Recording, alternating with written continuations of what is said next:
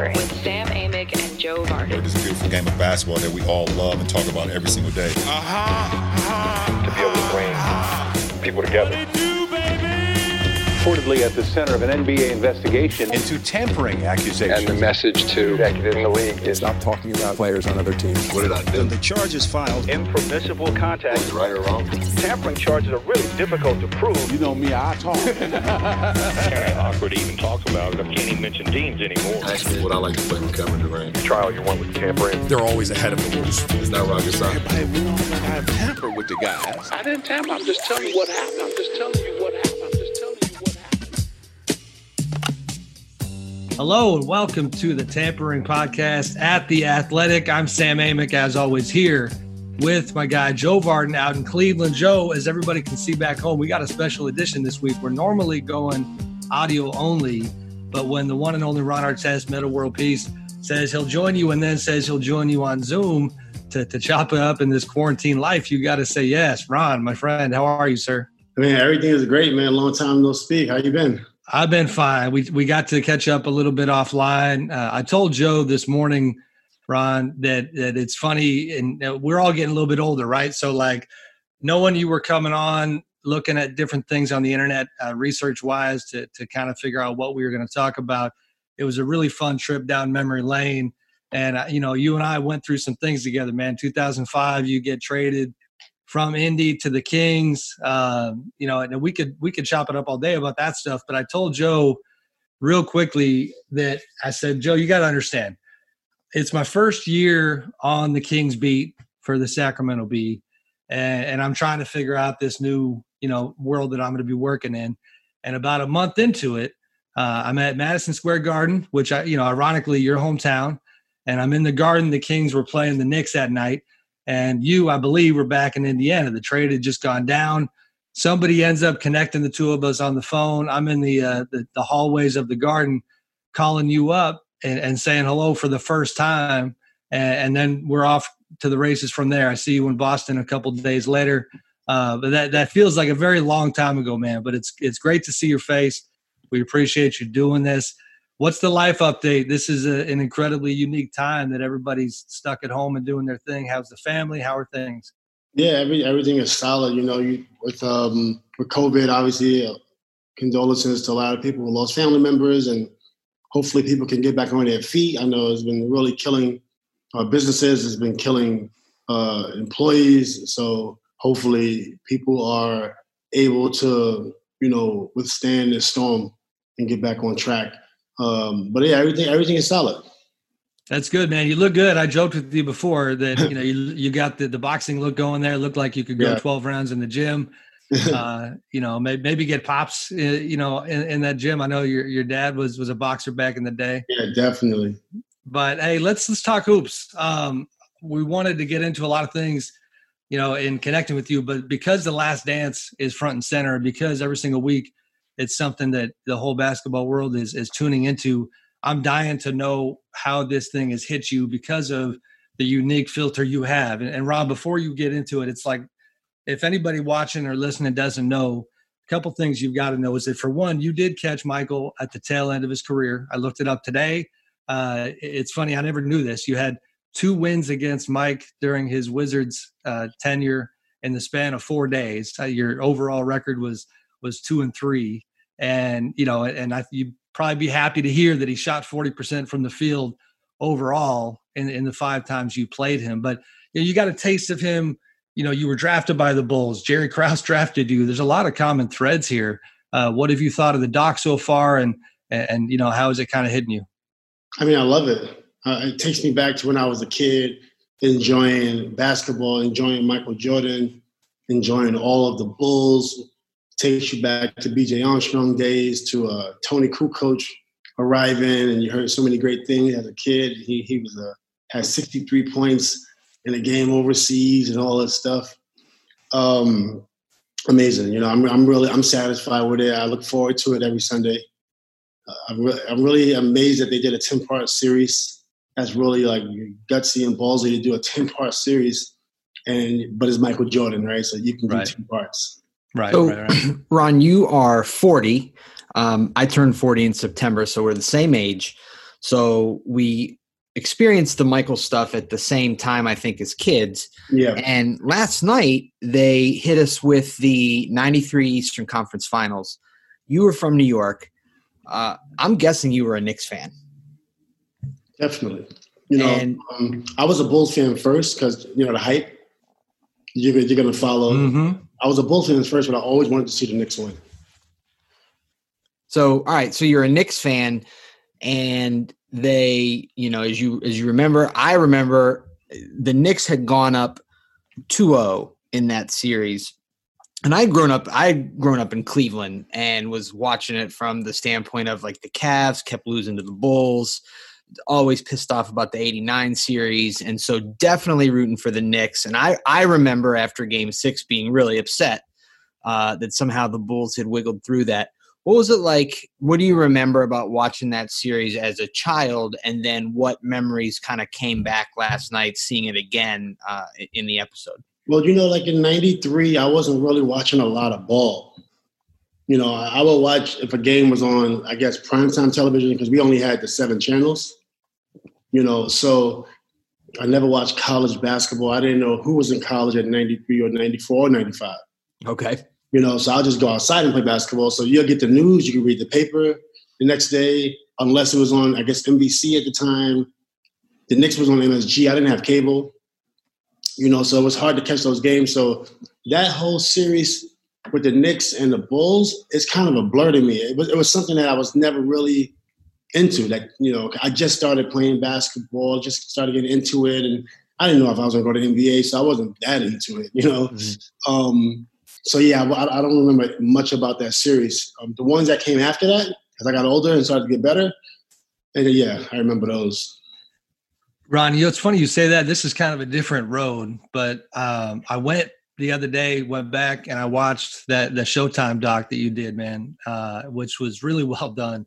And listen, if you haven't seen it, check it out. And I thought the coolest thing was that the whole storytelling component is through the framing of mental health and the fact that, you have been so open about, your growth on that front. And even Joe and I, again, we're talking off air about how right now, if you talk about mental health in the NBA, it's Kevin Love, DeMar DeRozan.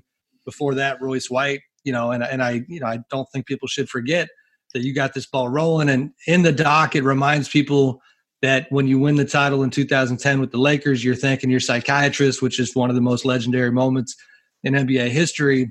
But it also reminds me that, like your answer to Joe's question about that playoff series, when you're growing up in Queensbridge and when you have 7 channels, I've heard you and your brother talk about the players in the blacktop in Queensbridge and in New York back in the day. It's crazy because tell me if I'm right here, like during that span of your life, those guys on those courts probably resonated with you more than even the guys in the NBA, because you guys were dropping names on this interview I saw recently left and right of, the guys who had game back, that just couldn't make it out or maybe got in trouble. Is that kind of how basketball was for you, that it started there and then eventually you get into the NBA kind of atmosphere? Yeah, definitely.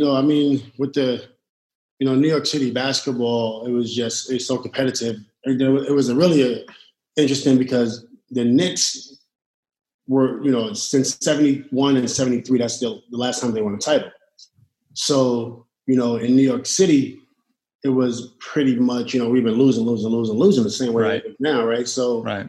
But the Knicks brought that Detroit Pistons bad boy style of play in the 90s. Right. So that's what it is. That's how we play. We're New York City, and right. We don't win, but we play hard, right? Right. So that's kind of you start to get used to that, from being in the city. Then sometimes you gotta, at some point you gotta fight for your city, right? You just losing so much, So at some point you want to fight for your city. So a lot of the ball players in New York City were playing against each other, but really playing hard, really trying to win. Really taking on that Knicks, those Knicks characteristics and the personality of the Knicks. Yep. And that's New York City for you. Right. Yeah. Right. So you were, one of the main characters in this doc is the late Jerry Krause. You knew him. Yes. And yeah, I mean, what do you tell us about that? Tell us about working with him. I mean, I know he drafted you in Indiana, and yeah, I mean, we haven't heard much. You know, obviously he's passed from us, but he's not really like. There's not anybody really taken up for him in this documentary. I don't have anything to do with what happened between Jerry Pippen or Jerry and the Bulls. I have nothing to do with that. You know, I was a teenager. Right. You know, I don't own the Bulls. Right. So, Bulls is my favorite team. I didn't even know Pippen was getting that salary. I knew nothing about, that Pippen was underpayment. Oh, wow. Now that I see that, I'm like, wow. Right. Me too. You know, for me, it's like Jerry drafted me after Michael Jordan left. So for me, the Bulls is my favorite team. I play with them all the time on the video games. Right. So as a 19-year-old kid, I'm just like, wow. Right. And then Jerry told me one day, I love Jerry. He's like, Ron, we're going to get number 7. You're going to be here, and it's going to just destroy those other 6 titles. and Jerry would always say that number 7 is the most important one, right? And at the time, I was going through a lot, because I was going through getting beside myself, for one, because you get paid a little bit of money, it's more than what you ever had in your life, and things changed for me. So and then also the pressure of, taking care of people, right? So Jerry would always tell me, and then the pressure of playing well. And Jerry would always tell me, Ron, you're going to be a great player. Don't worry about your offense. Don't worry about scoring. Anybody that plays defense like you is going to be a hell of a player. You're here for the long term, right? And then I just kept getting in trouble. And after trouble, a lot of behind-the-scenes things that happened in Chicago, where they didn't want to trade me. Right. But, Jerry was like, one more incident, you're done, and then I kept getting in trouble. And but Jerry really believed in me before I believed in myself, So for me, I love Jerry Krause. And he drafted Michael Jordan. He went and found Pippen. I'm just like, that's the biggest honor. One of the biggest honors to get drafted by Jerry Krause. 2 things on that front, Ron. For one, is it true? Everybody knows the old story about you, deciding, I think, was it the summer going into your rookie season or after, when you just had some time on your hands and you wanted to go work at Circuit City? That was the summer. That was right away. Going into the league or coming out of your? Coming right out of college. I was working out with the Bulls in the summertime.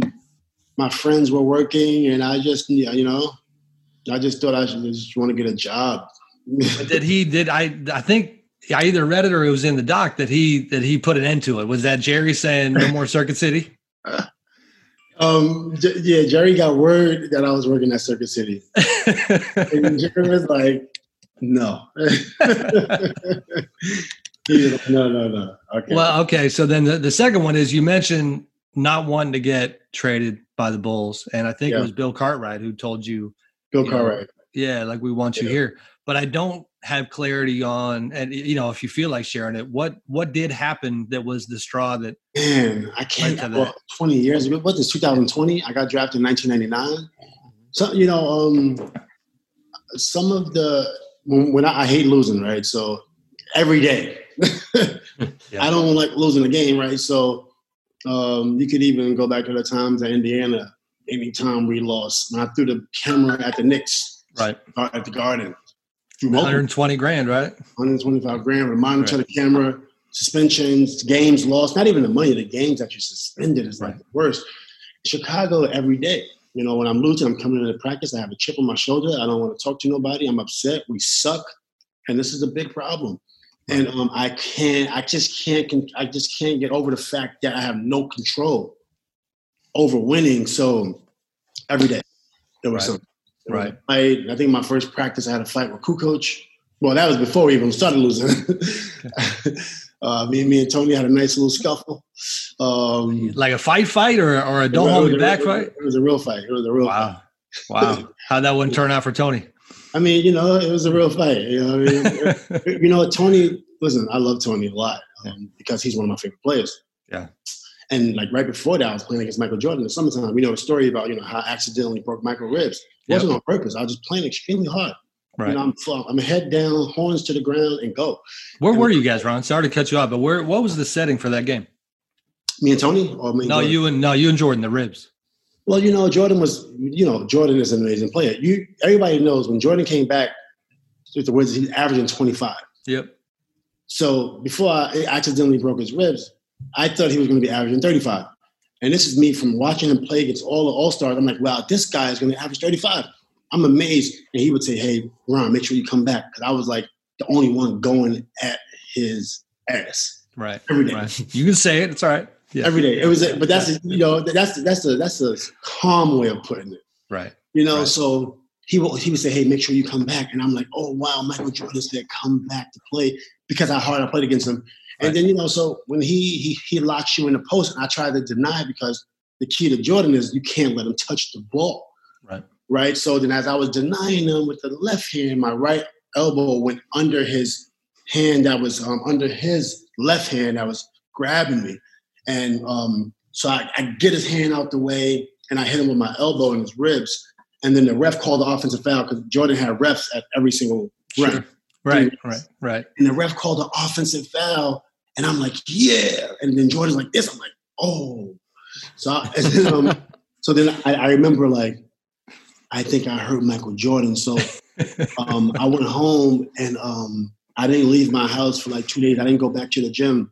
And everybody's like, where you at? I was just home, I was drinking some Hennessy. I was just like, and then, the Bulls didn't hear from me. And then Jordan called me. My agent called me at the time was Mark Bartlestein. Yep. And he called me and he said, hey, man, you all right? I said, nah, I think I heard Michael Jordan. Then it came out, Michael Jordan ribs is broke. Right. And Metta World Peace had a fight with Michael Jordan. I'm like, I did not have a fight with Michael Jordan. I didn't. It said he was punch Michael Jordan. I'm like, oh, man. So I didn't want to leave. And then Jordan calls me. And then Jordan was like, hey, man, it's okay. Things happen. And don't worry about it. Then I went back to playing.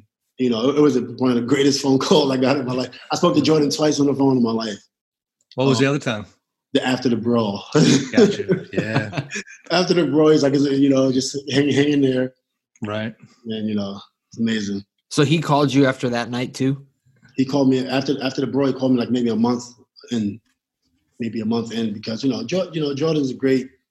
He's real strategic, I guess, on how he presents himself. His mom taught him well, and I think Jordan waits to see like, if he can help you, he'll help, just calling, that's a big help. Yeah. And you hear from Michael Jordan, but at the time, I just wasn't able to take leadership well. I wasn't listening to any leaders. Interesting. I had like Miller or anyone, right. Nothing you could say to get through to me. If you're bored in the house, so bored in the house, why not spend some time on yourself? Our sponsor today, Manscaped, is here to make sure that you are well-groomed above and below the belt. Manscaped promotes clean hygiene when it comes to shaving thanks to the Lawnmower 3.0. It's no coincidence that we picked today to start the video portion of our podcast so we can talk about Manscaped. It's the only men's brand dedicated to below-the-waist grooming. Like if you are just trying a regular like electric razor and you start, it short circuits because it's not called Manscaped. So finally, you don't have to worry about that. Manscaped is forever changing the grooming game with their Perfect Package 3.0. This is the perfect package for your perfect package, isn't it, Producer Andrew? I can attest. It's a great product. It actually, the Lawnmower 3.0, upgraded from the 2.0, actually has a light on it. It's a great product. And right now, you can get 20% off and free shipping with the code THEATHLETIC. That's lowercase, THEATHLETIC at manscaped.com. 20% off with the free shipping at manscaped.com. Use the code THEATHLETIC. So that's like a headlight? Yeah. Who wants to shave below the waist in the dark? Even better. It seriously is glorious and a great product. And right now, you can get 2 free gifts. You get the Shed travel bag. That's a $39 value. And the patented high-performance anti-chafing Manscaped boxer briefs, which I also own. So go to manscaped.com today and use the code THEATHLETIC. So here's a segue that I think is perfect. You talk about not having probably, I guess, maturity wise at that point and psychology wise, what you needed to take leadership, what you needed to not get traded from Chicago and all these different things. Yeah. The thing that struck me the most about the doc, Ron, was that, for one, again, it takes a certain humility and a selflessness, I think, to continue telling your story from that vantage point of mental health. But a theme in the documentary is you making amends with different people. And so you and Jermaine O'Neal don't talk for 14 years because of the Pacers stuff. And I believe you and Jermaine are now good, right? Am I accurate there? We're not where I wish it would have been. It will never be that, because it's not that it will never be a big friendship because we're not speaking or different things like that. I'm saying because you missed out on the time that you could have been building friendship. Sure. Right. From a big friendship to a small friendship. Even me and you, Sam, we had our differences. We stayed in contact over the years. Now imagine if we never spoke, I would be like, I don't know you like that. Why would I do an interview with you? Because, I don't even know, I haven't spoke to you. Right. But you feel, that you can call me, you can hit me up on Instagram, you can text me or whatever the case may be. And those type of things take, time. Right. But in Indiana, I was just, it was too much going through my head, and I didn't push. I didn't make the initiative. Then I didn't take the initiative to build the relationship. Now you watch LeBron and these guys, they do it the right way. I learned from a different era. I learned that everybody's competition. And when you're playing against them in a different jersey, they're more competition. And then for me, when I'm playing against somebody I just got traded to, is this competition. Right. I don't even look at you as this on my team. Right. So I had major issues in that way. It took me a long time to really get, it's okay to play against someone on the same team as someone you once played against. Right. A long time to get used to that. Cause I go into practice and I'm just like, it's war today. We're going every day. We're going to war, and that's how I approached it. So I didn't really leave the room for friendship. I think now is a good time for you to list every difference you've ever had with Sam. When Sam first started, I think we hold on. What year you came into the league? I'm in 2005. So when you came to SAC. Right. So I was the backup. I was the backup behind the great Marty Mack. Right. Yeah. So Marty was the beat writer 2004, 2005. Yeah. And I was around. And then again, it was a month into the first year on the beat that you came to SAC. Well, the differences was, because I was coming right off the brawl, fresh off the brawl. Right. So that was still bothering me when people ask questions. And then also I was still in the prime of my instability, right? So I was still getting in trouble. I was still not necessarily getting in trouble, but doing things. Some things was out of my control, which it led to going into the media, which there were headlines. There were headlines, right? A lot of headlines, and so people reporting. So I'm just like, I didn't really like anyone at that time because I got tired of being in the paper, and then also you remember that the incident happened with my wife. Yep. Right at the time, the domestic incident, and then that was just like a meltdown. So it was tough, man. That was a tough one, it was just like it was a mix of it was a situation I was trying to get control of. So it wasn't like major differences. Honestly, it was just like here's from my side, Ron. Here's how I would say it. I tell people all the time that the thing I respect so much about you is that when it comes to the media stuff, I have a very high bar now for how other players handle the media when there are issues, because with all the things that went on with you, and there, like you said, there were quite a few, even in the SAC chapter, you still were professional with the media. You didn't go at people. And honestly, in the kind of way that we constantly heard about you with your teammates and with locker room environment, you were a pro all the way through. And that's not easy. And not only that, I don't know how you feel. We had a little fun at the same time when it comes to stories that weren't as heavy. Oh yeah. We had chasing you around for the beginning of your rap career when you were, going out to Rancho Cordova and doing the True Warrior thing out there. Yeah. Stuff like that. Good. It was a lot of great times, and then with I mean, it was some really interesting times. I remember getting with Rick Allen, man. I just got traded to Sacramento, and Rick, and I tell Rick, I said, listen, you know, I'm 273, and I'm still like super depressed, like because my career is not perfect exactly how I wanted. Right. You know, so I'm just like, whatever. I go up to 273 pounds. The Kings trade for me, and I'm just like, Rick, I don't think I can play. I said, you shouldn't start me. You probably shouldn't play me. You know, and Rick says, Ron, we're going to go as far as you take us. That's what's going to happen. And I'm just like, you know, Rick, I can't, I'm 273. He said, well, get to work, right? And then remember, he was like in 10th place. Right. Ron, you wasted no time, and I remember this vividly. We're in Toronto, and post game, I think you guys won that game, and I go up to you, and one of the first things out of your mouth, real casual, you were like, "No, we're going to go to the playoffs. Like, we're going to the playoffs." And I think you were 18-24 at that time. It's one of those stories that people have forgotten about because, okay, you wind up losing in the first round of San Antonio, and you and I both know, like, first teams that lose in the first round get forgotten. They just do. But that team had a ton of fight and turned things around and then gave the Spurs, you know, a decent little run.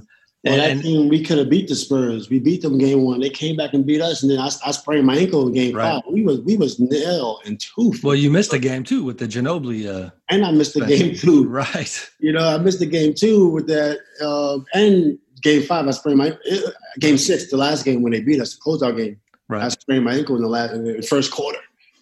That was a hell of a series. Not only that, and I was dying to ask you this, not only that, but if my memory serves, you told me a long time ago that you also thought there was some funny business going on with the Spurs and the AT&T Center. Do you remember that whole thing? Yeah, we talked about that in Vegas. So again, for the viewers, listeners, really Ron and I sat down, do an interview in Vegas, and I'm not going to lie, when you told me this, like my jaw hit the floor and I'm like, what the hell are you talking about? It's 2 months after the playoffs. We're at Summer League doing this interview and you share that you thought that there was basically gas getting pumped. It was ridiculous. It was ridiculous. Yeah. It was ridiculous. We win game 1, we come back game 2. And I love the Spurs. I'm a big fan of the Spurs. You know, but we come back game 2 and it's gas in our locker room and nobody's doing nothing about it. I'm like, what? I'm like, this is ridiculous. Everybody smells it. I'm the only one being verbal about it. I'm screaming at the security. I'm trying to find whoever's running the building. I'm like, get this gas out of my locker room, you know? And it was the worst. And nobody talks about it. I'm very surprised. Like, I was literally the only one to say something about it. But, you know, the only problem with the gas was it was making me nauseous. Right. It wasn't like, you know, when we got out to the floor, it was okay, but it was like, but I remember that. Actually, I didn't remember that until you said something. Dude, well, and the thing is, because the world was different. If you would have told me that now, then it would have gone viral and nobody ever would have forgotten about it. I had to look that story up the other day, and it's like, you got to dig. I mean, it still does exist on the internet, but it got forgotten for the most part. Yeah, wow, that's amazing. Great Ron, time.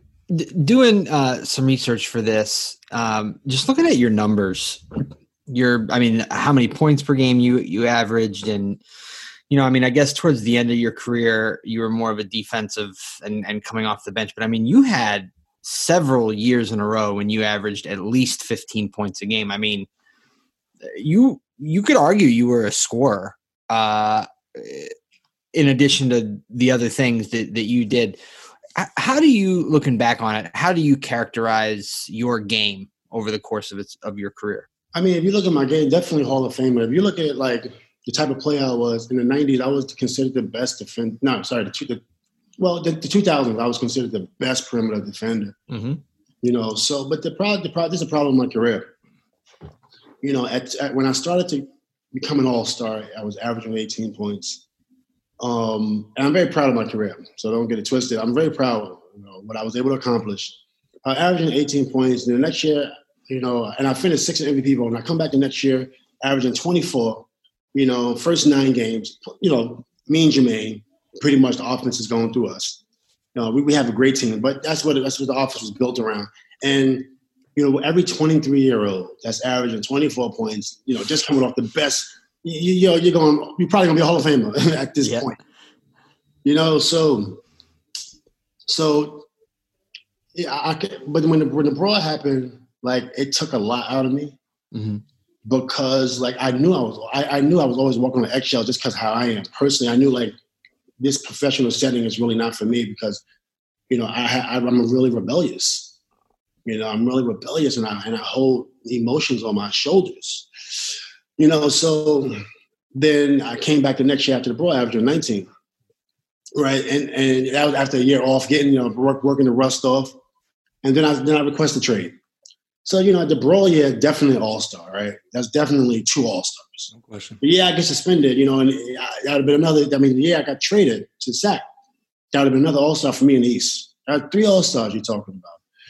You know what I'm saying? So, I think I could play. I could score, play defense, you know.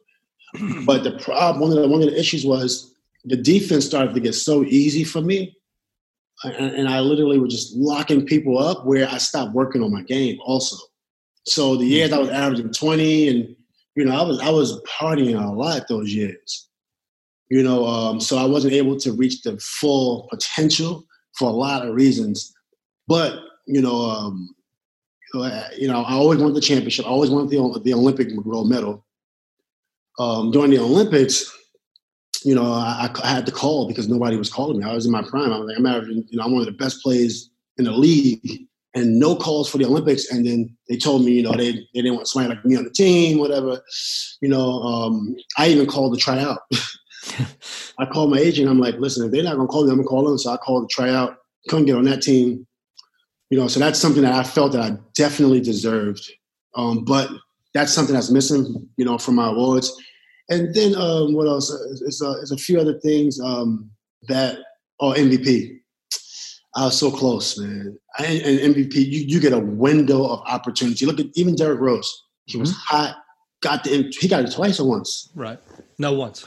He got the MVP. He got hurt. And these opportunities don't come often. Right. So, you know, when I look back and didn't you were 6th in voting one year? Yeah. And I think a lot of the people who listen had the best record too. Yeah. And I think honestly, because time marches on and people forget, I think when most people hear that you think you were an MVP candidate, most people are going to go, what's he talking about? You know what I mean? It's but true. Like, there was a minute, 100%. And then life is always like what might've been, but like some of the Kings years you had, all of a sudden you're scoring 20 plus, you're still playing your D. That kind of two-way play, even in that era, it didn't exist. And in that era, you know, that's my only argument. In that era, you know, it was one person that they were talking about that could stop any one of the All-Stars. You know, Bruce Bowen was in those conversations, but right. I'm talking about not help, just physical. You know, I was one player they were talking about at that time. So right. if you were one of the best at your craft at that time in the NBA with Kobe Bryant, right, and they're talking about you're the best, it's an argument to be made. Right. It's an argument to be made. Right. So Ron, you've brought it up that throughout your career, especially in the first 10 years or whatever, that you were dealing with personal stuff and personal demons. But we had Luke Walton on last week, and it was in the context of watching Dennis Rodman on screen.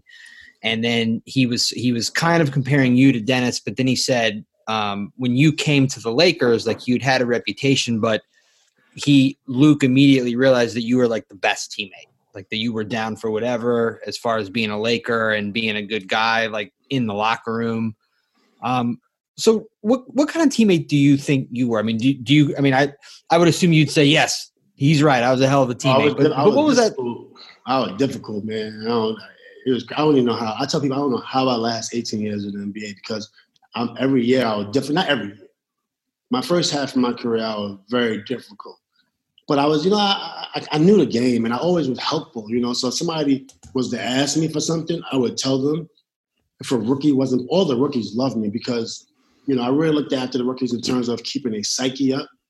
You know, every rookie that played with me, I always was helpful. So from that standpoint, if you was my teammate, you know, especially if you wasn't playing, I was always helpful. If you was playing, for the most part, I was coming at your neck. So we probably don't have a relationship. If, like, you know, starting 5, you know, in the practice, you know, that group that's, you know, competing against each other, that's always on the floor. And, you know, early in my career, you know, practices, you know, I'm coming at your neck, you know. So Luke got me when I was 29. You know, I was a little older. You know. What about the Kobe influence, Ron? Because like Kobe kind of pulled you aside. That was his territory, right? Kobe pulled me to the side briefly. I already knew what it was with Kobe. I respect Kobe for what he's done. So when I get with Kobe, he said, "Hey, you know, we're going to be serious." Yeah, I knew that. I knew that coming in. Right. So after that, he said it one time. It wasn't like a sit down. It was just like a pass. Okay. You know, but yeah, Kobe is great. It's funny too. I think people forget that, like, in the end, you got a really happy ending with the Lakers. You got the title. I mean, that Game 7 was obviously epic, and you can't write a script any better than that, where Kobe carries you guys all year long, and then he has a brutal Game 7. I think he was 8 of 24 from the field. I don't know how I missed this, Ron, at the time, but watching the tape again yesterday, I can't believe that I missed that. Not only did you hit that three late in the fourth quarter to seal that thing up, but the idea that you had a step back against the one and only Paul Pierce as the highlight of your entire career is perfect. But before all that, and go down this road a little bit for me, like, it took you a minute to kind of combine who you were as a person within that Lakers environment. I remember talking to you about, like, Phil was a challenge for you. Phil already had his thing established with the Lakers. And then, right. Yeah, and I think there was a couple times you might have even tweeted things about Phil where it seemed like you were getting tired of him kind of coming at you and making you the scapegoat for different things. Talk about that, the evolution of that relationship a little bit, and how you kind of eventually worked your way, you know, into their program. Well, you know, with Phil, I'm super confident. I feel like I'm the best every time I get on the floor. And, it's hard to change your thought process. You know, so with Phil is a team off. I knew the triangle, so I wasn't worried about that. I watched the Bulls my whole life. I'm a very cerebral player. But I was concerned about my role when you got Powell and Bynum and Lamar and Fisher, Shannon Brown. I mean, wow. Kobe Bryant. You know, there's not a lot of opportunity there. Right. So, you know, when you're not in a rhythm, I'm somewhat about, I'm used to a certain thing. Even with the Rockets with Yao Ming, it was going to me in the fourth quarter. Right. You know, so me and Phil had differences, but Phil, you know, he kind of is transforming in terms of how you approach practice, how you approach the meditation sessions, you know, how you approach everyone as a unit. You know, it's very life-changing, you know, with Phil. But we did have our differences. We did have arguments.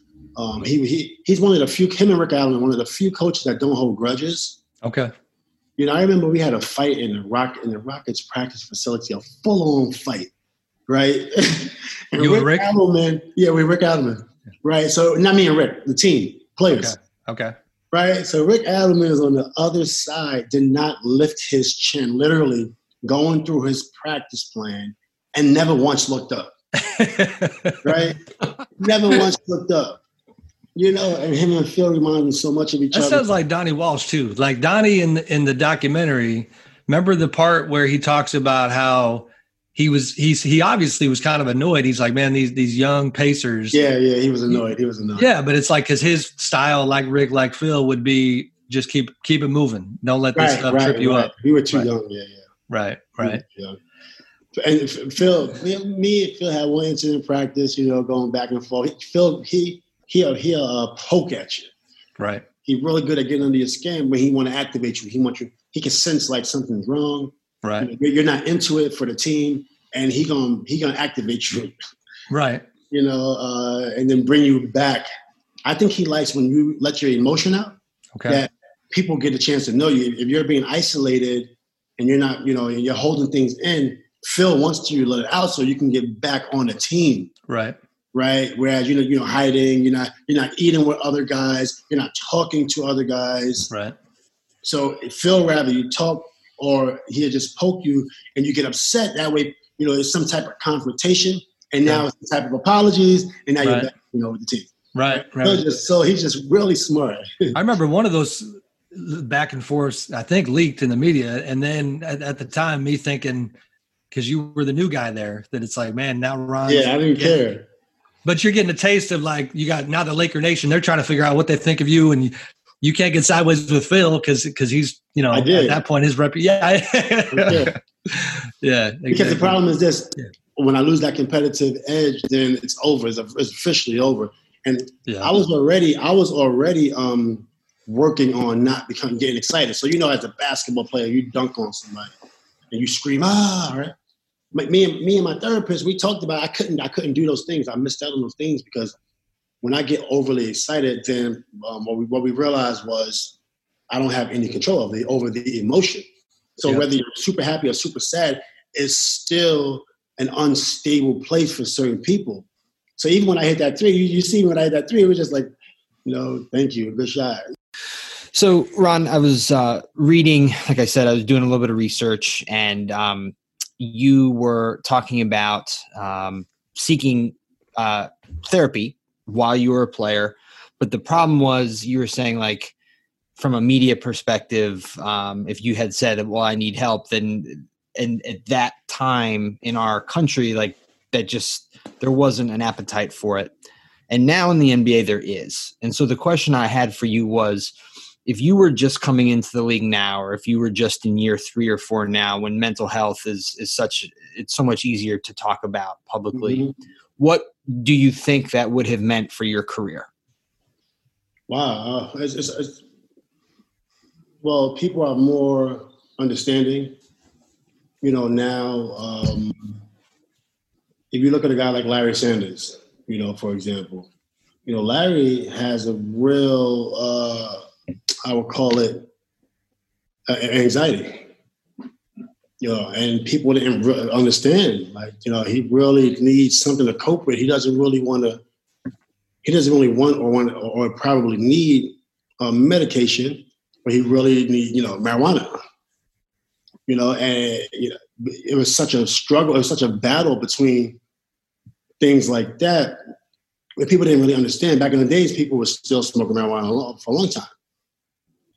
Right. So, and I don't think it was to do self-damage. It was more because there's a lot of pressure that comes with being in the NBA, especially if you don't have the support and the support cast or the support system. So I think when I first came in, my whole thing was, I knew there was something going on in our neighborhoods, and that's why I always would tell people, like, shout out to the ghetto, shout out to the hoods. That's one thing y'all heard from me for a long time. And I always knew it was the issue, but I felt like nobody was really, I always felt like nobody was really addressing these issues. My first rookie transition program with David Stern, I was just asking them, what were you doing for the hoods? My peers we all got drafted, everybody was looking at me like, what? You can't say things like that in this setting, on plays next to me, hitting me on my leg. I'm like, it's a real question. Like, what we doing? So, for me, I always kept that chip on my shoulder. In terms of, I always want people to understand, like, I didn't forget where I came from. I understand what everybody's going through. I was representing, I would say, urban Black America for a long time. But nobody, I feel like a lot of people didn't really they wasn't really supportive of me. When I'm like saying, shout out to the hoods, I'm not a rapper. I'm telling you, like, life. We have a real issue here. And now, when things happen, then now you see people want to come out and talk about justice and all this stuff. They could have been supported, It could have been supported, got behind people. I feel like some people do it for politics. I was just doing, there was no politics involved. I've yet to sign a contract. I didn't, so I wasn't trying to please anyone. I was rebellious day one, it was a lot of different things. And even from my current household, my prior household, how I grew up, it was a major problem. You talk about a kid that experienced so many different things. I'm like, y'all don't understand. Right. Like, Ron Artest drafted number 16. Like, there's some street stuff that we dealing with. And you try, but back then people were not understanding. No, I can't confine to this corporate stuff. It's not comfortable. Right? I remember you told the story one time. This was the moment that I started figuring out what you'd seen when you were coming up in Queensbridge. You told the story that was also in your documentary of, I'm forgetting his name. Who was the baller who got killed by the sheriff? Lloyd Newton. So we're sitting around one day at practice, and I forget the context, but you casually mentioned this story about a guy who was playing ball and somebody else grabbed a chair and broke off the leg and killed him. And I remember thinking, I'm just being honest, like, why is Ron telling stories? Like, why is he, and then I go and I look it up, and it's New York Times headline, and it's real. And, for me, that was it. I'll be honest, as a kid, I grew up in the Bay Area near San Francisco, and certainly nothing like you saw at all coming up. And it was eye-opening the entire time covering you, because there's plenty of guys in the league who have similar stories, but yours is as gritty as anybody's. And that was eye-opening for me. Yeah, real gritty. For me, I'm very independent. So it wasn't like, for me, I didn't walk around security. I was everywhere. When I got Chicago, first place just Hakeem. Don't leave Hakeem out. Come on. Hakeem. Yeah. Well, we had to admit, when I got after the borough, it was a different type of security. I needed to protect myself. Right. I had security at one point in the NBA because, I'm so reactive, so I needed to protect myself from myself. But, it's just like, there's different things that we experienced. My older brother did 10 years in jail for drug trafficking. One time I was mistaken for him because we look alike. I had to get out some drama. And it's like things like that. And it's like, okay, I'm going to go to the NBA. I'm going to do well in school, and I'm going to get out of this situation. Or I wanted to be an architect at first. I was going to do one or the other. I was full on the head focused on doing either architecture or MBA. Okay. You know what I'm saying? It was going to be one or the other, but then the other option was there. All the other options was there. So, I was never the type to a lot of my friends that was getting in trouble, going to jail. They were always with me. I was never the type to be like, I don't know these guys. Yeah, I can attest to that. Man, I still got a picture. I still got a picture, maybe my favorite picture of all time of my whole career is you and I and S. I don't know, how's S doing? You still tight with S? Yes, is okay. He's doing okay. Okay, so you and I and S on that shuttle going to your concert, and you always ran with guys from back home. But I don't, you're right. On the mental health front, I don't think in real time that the public and the media and even people within the league quite understood the way that everybody going through something different. Even if you're a rich kid, like rich kids, they go through stuff too because, you see rich kids on drugs, commit suicide, crazy. Like, it's just people go through things. Right. Everybody go through things, and you got to be understanding. Although we're superheroes as a professional athlete, today we don't feel like a superhero. Today we feel very human. Right. Right. Hey, last one for me before we want to make sure we give you a chance to talk about that project behind you, X versus X. I'll be honest, I buried this question because emotionally, for me, for you, for Joe, anybody in this league, like, it has not been that long, since we lost Kobe. And I don't want to, darken the mood too much here. Yeah. But it's also, Ron, it's been an incredible year when it comes to grief. David Stern is going to always be somebody who is, tied to your career. Those two men passing. Now, David's certainly a whole lot older than Kobe, and then the way that Kobe passed was just could not have been more tragic. When you talk about the loss of children, and it's just tough stuff. But you really played an important part in a very important chapter for Kobe. Just how are you doing now on that front? I guess from the human perspective, how has this year been for you? I've seen some of the social media you put out there with Kobe where you were very emotional, very raw. I think you had a dinner of some sort hosting folks to celebrate his life. How are you doing on that front? It was tough, because Kobe was, not only we idolized him, but I played with him. Even when I played against him, I was, after the game or before the games, I still was like watching him.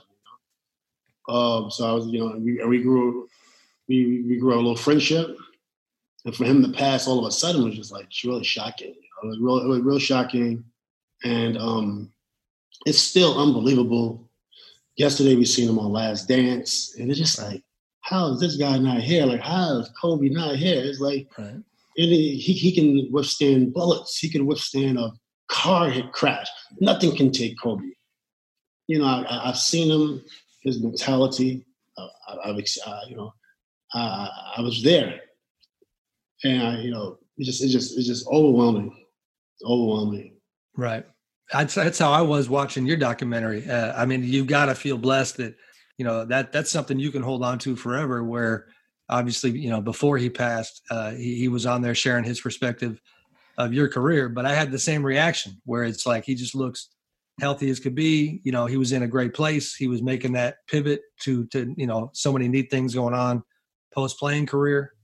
So, I mean, I can't wrap my head around this entire year, because then you get into, there was the China saga with the NBA and all that stuff. It seems like it was a couple years ago, and it's been a hellish, past 6, 7, 8 months. It's been weird, Kobe, and then the COVID, even before this year, it was still like weather, like so much, destruction, and that's the times we're living in, and we just, try to make the best out of it. We always knew that, something biochemical could happen. We always knew that anything could happen. You live your days, to the fullest. Right.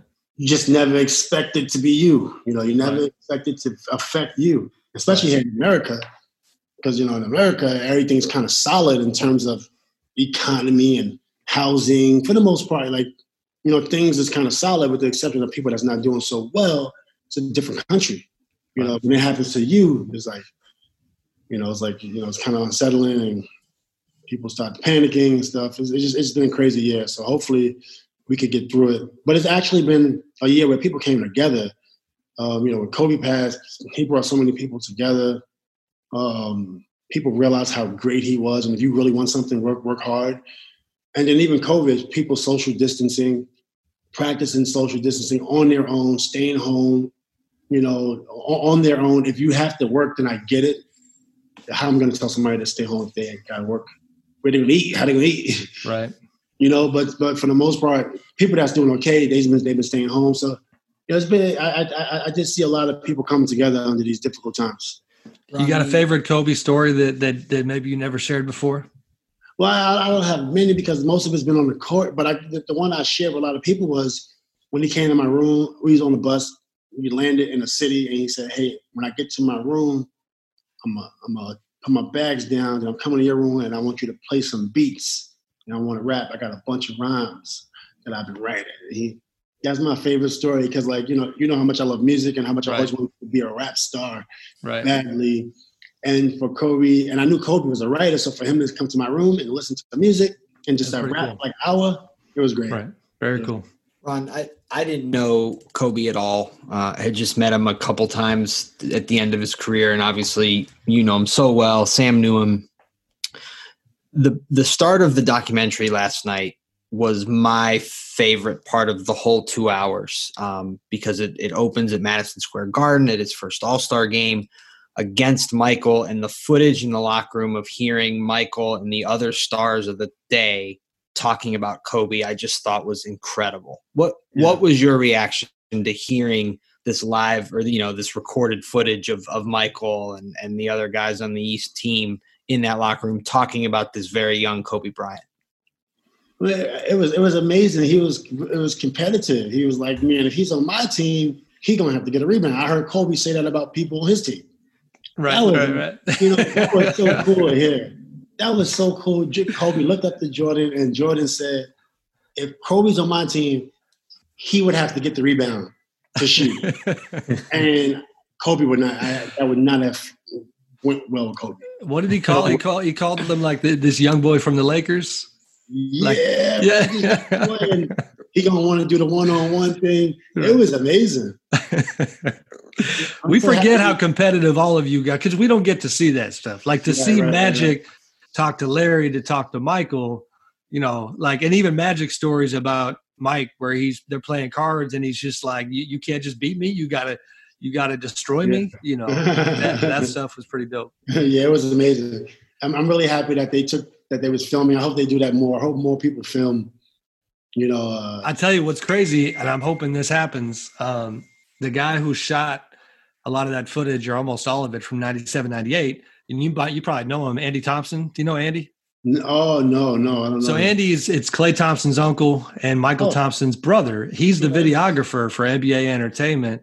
And we wrote about this last week. After the 97, 98 season, when Mike decided to go play for the Wizards, he actually chased Mike around for 2 years with the Wizards and took similar type footage. So, I mean, there's even more when it comes to Mike that may, maybe down the road it'll come out. Hey, brother, you got a full calendar, and we got to get you out here, but you have an exciting thing going on a lighter, happier note that I wanted you to talk about. You can see it in the background there, X versus X. It was described to me as kind of like a LinkedIn for athletes, but not only pros, but recreational and a way to connect people when it comes to sports. What are you doing here? Well, I started xversxsports.com. And you can register early, and you'll get an invite for the app that's coming out in a couple weeks. But when I was in the NBA and towards the end of my career, I remember I had 18 points in my last half. Scored 18 points in a half. That's pretty impressive, right? But then the next year I couldn't come back, because people going younger. And in my last couple of years, I was just there teaching. And it's like, I needed a place to play, so I wanted to build an app where I can travel and play ball. Now, initially, when you're building an application or building a new company, you got to ask yourself a lot of questions. And so one of the questions was, how am I going to travel? How am I going to pay for this? So then I took a step back and went back to UCLA Digital Analytics. Went to Concordia Irvine for Business Analytics. So I took a year and I did social media, Google Analytics. I did a lot of these different classes. And I took a year and a half off. And then I said, okay, I kind of figured out a few things. I took those classes so I wouldn't have to pay people to do it. So after I learned a few things, I put my team together, and it's one thing to launch an app, but it's another thing to launch actually a sustainable business. Sure. So we feel that we'll be able to connect not only recreational players with other recreational players around the world and find good games, but we also feel we could do the same thing for pros, and that's what we're doing. So. It very much is more than LinkedIn and Instagram. Instagram, you post a photo. LinkedIn is more like, hey, tell me about your business experiences. Right. We want to know a little bit more about you so we can help you. So many people out there that don't get the opportunities to play sports because they get out of college, they got to go work, or they get out of high school, they got to work, or they don't have the grades. Sometimes basketball is biased towards someone who has better grades, someone who has more exposure. Well, on our platform, you'll be able to sign up, and we'll show you places on the maps where you can go and play in games that are meaningful, games that will, when a scout sees it or a college coach sees it, they'll say, okay, that was a competitive game because of the other players that played. Right. And then also, there are people that don't want to play pro. There's people that don't want to go to college but still want to play in some type of competitive setting and be known for playing basketball. So we have those features on the app also, for the everyday recreational player who just want to go to work, come home, and go play some basketball. Right. So I'm really excited about it. The educational piece I'm really excited about because of the profiles that we're going to have on the app. It could be anyone to have a profile and post about different pieces of content. And one of my goals is to help basketball players get exposure to other sectors or genres of basketball business, esports, media, writing, videography, coaching, refereeing. Right? This is all type of content that we're going to have on the app. Right. If you look at a lot of basketball players who maybe gone broke or maybe trying to find their ways, refereeing is a great job. Being a videographer is a great job. Editing, there's so many different things you can do in sports. Right. You don't have to just be a pro. Right. Right. So this platform is a sports platform, strictly focused on sports. Right. Very cool. And I had to give 100%. That's one reason why I'm not coaching right now, because I had to get this platform off the ground. Okay. That was one of the reasons why I wasn't able to coach full time right now. I've been working on this. Well, I'm glad you mentioned that, man. I buried the lead. I meant to ask you about being the next coach of the Knicks, about 45 minutes ago. Like, what's the deal there?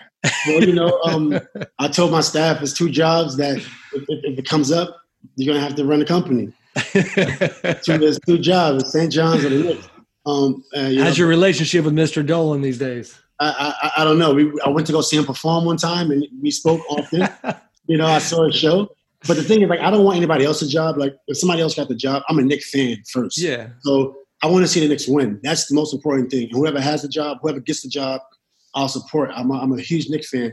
But, if there's an opportunity, I very well could be a head coach. I've ran so many different offenses. My defense is amazing. I can hire people to do the right thing. I'm a little wild card, but absolutely a head coach. Yeah, I feel like a couple eraser boards might get broken if you're on the bench, over time. Little fire is good. Yeah, Leon Rose, you got a relationship with Leon at all? You got to start working the angles here, man. Well, not necessarily. People know I want the job. It's real simple for me. Right. I played a lot of places. I played with some of the best coaches. I was the man on the team. I was a role player. I understand. I want to coach, and it's that simple. It's nothing. Right. People know it, right. And if it's available, you can find me. They couldn't do much worse than the past 20 years, man. Very good. Hey, it's great to see your face. I'm glad to hear that the family is doing so well. You gave us way more time than you committed to, so thank you very, very much, Ron. We appreciate you coming on, brother. Man, thank you, and good luck with everything.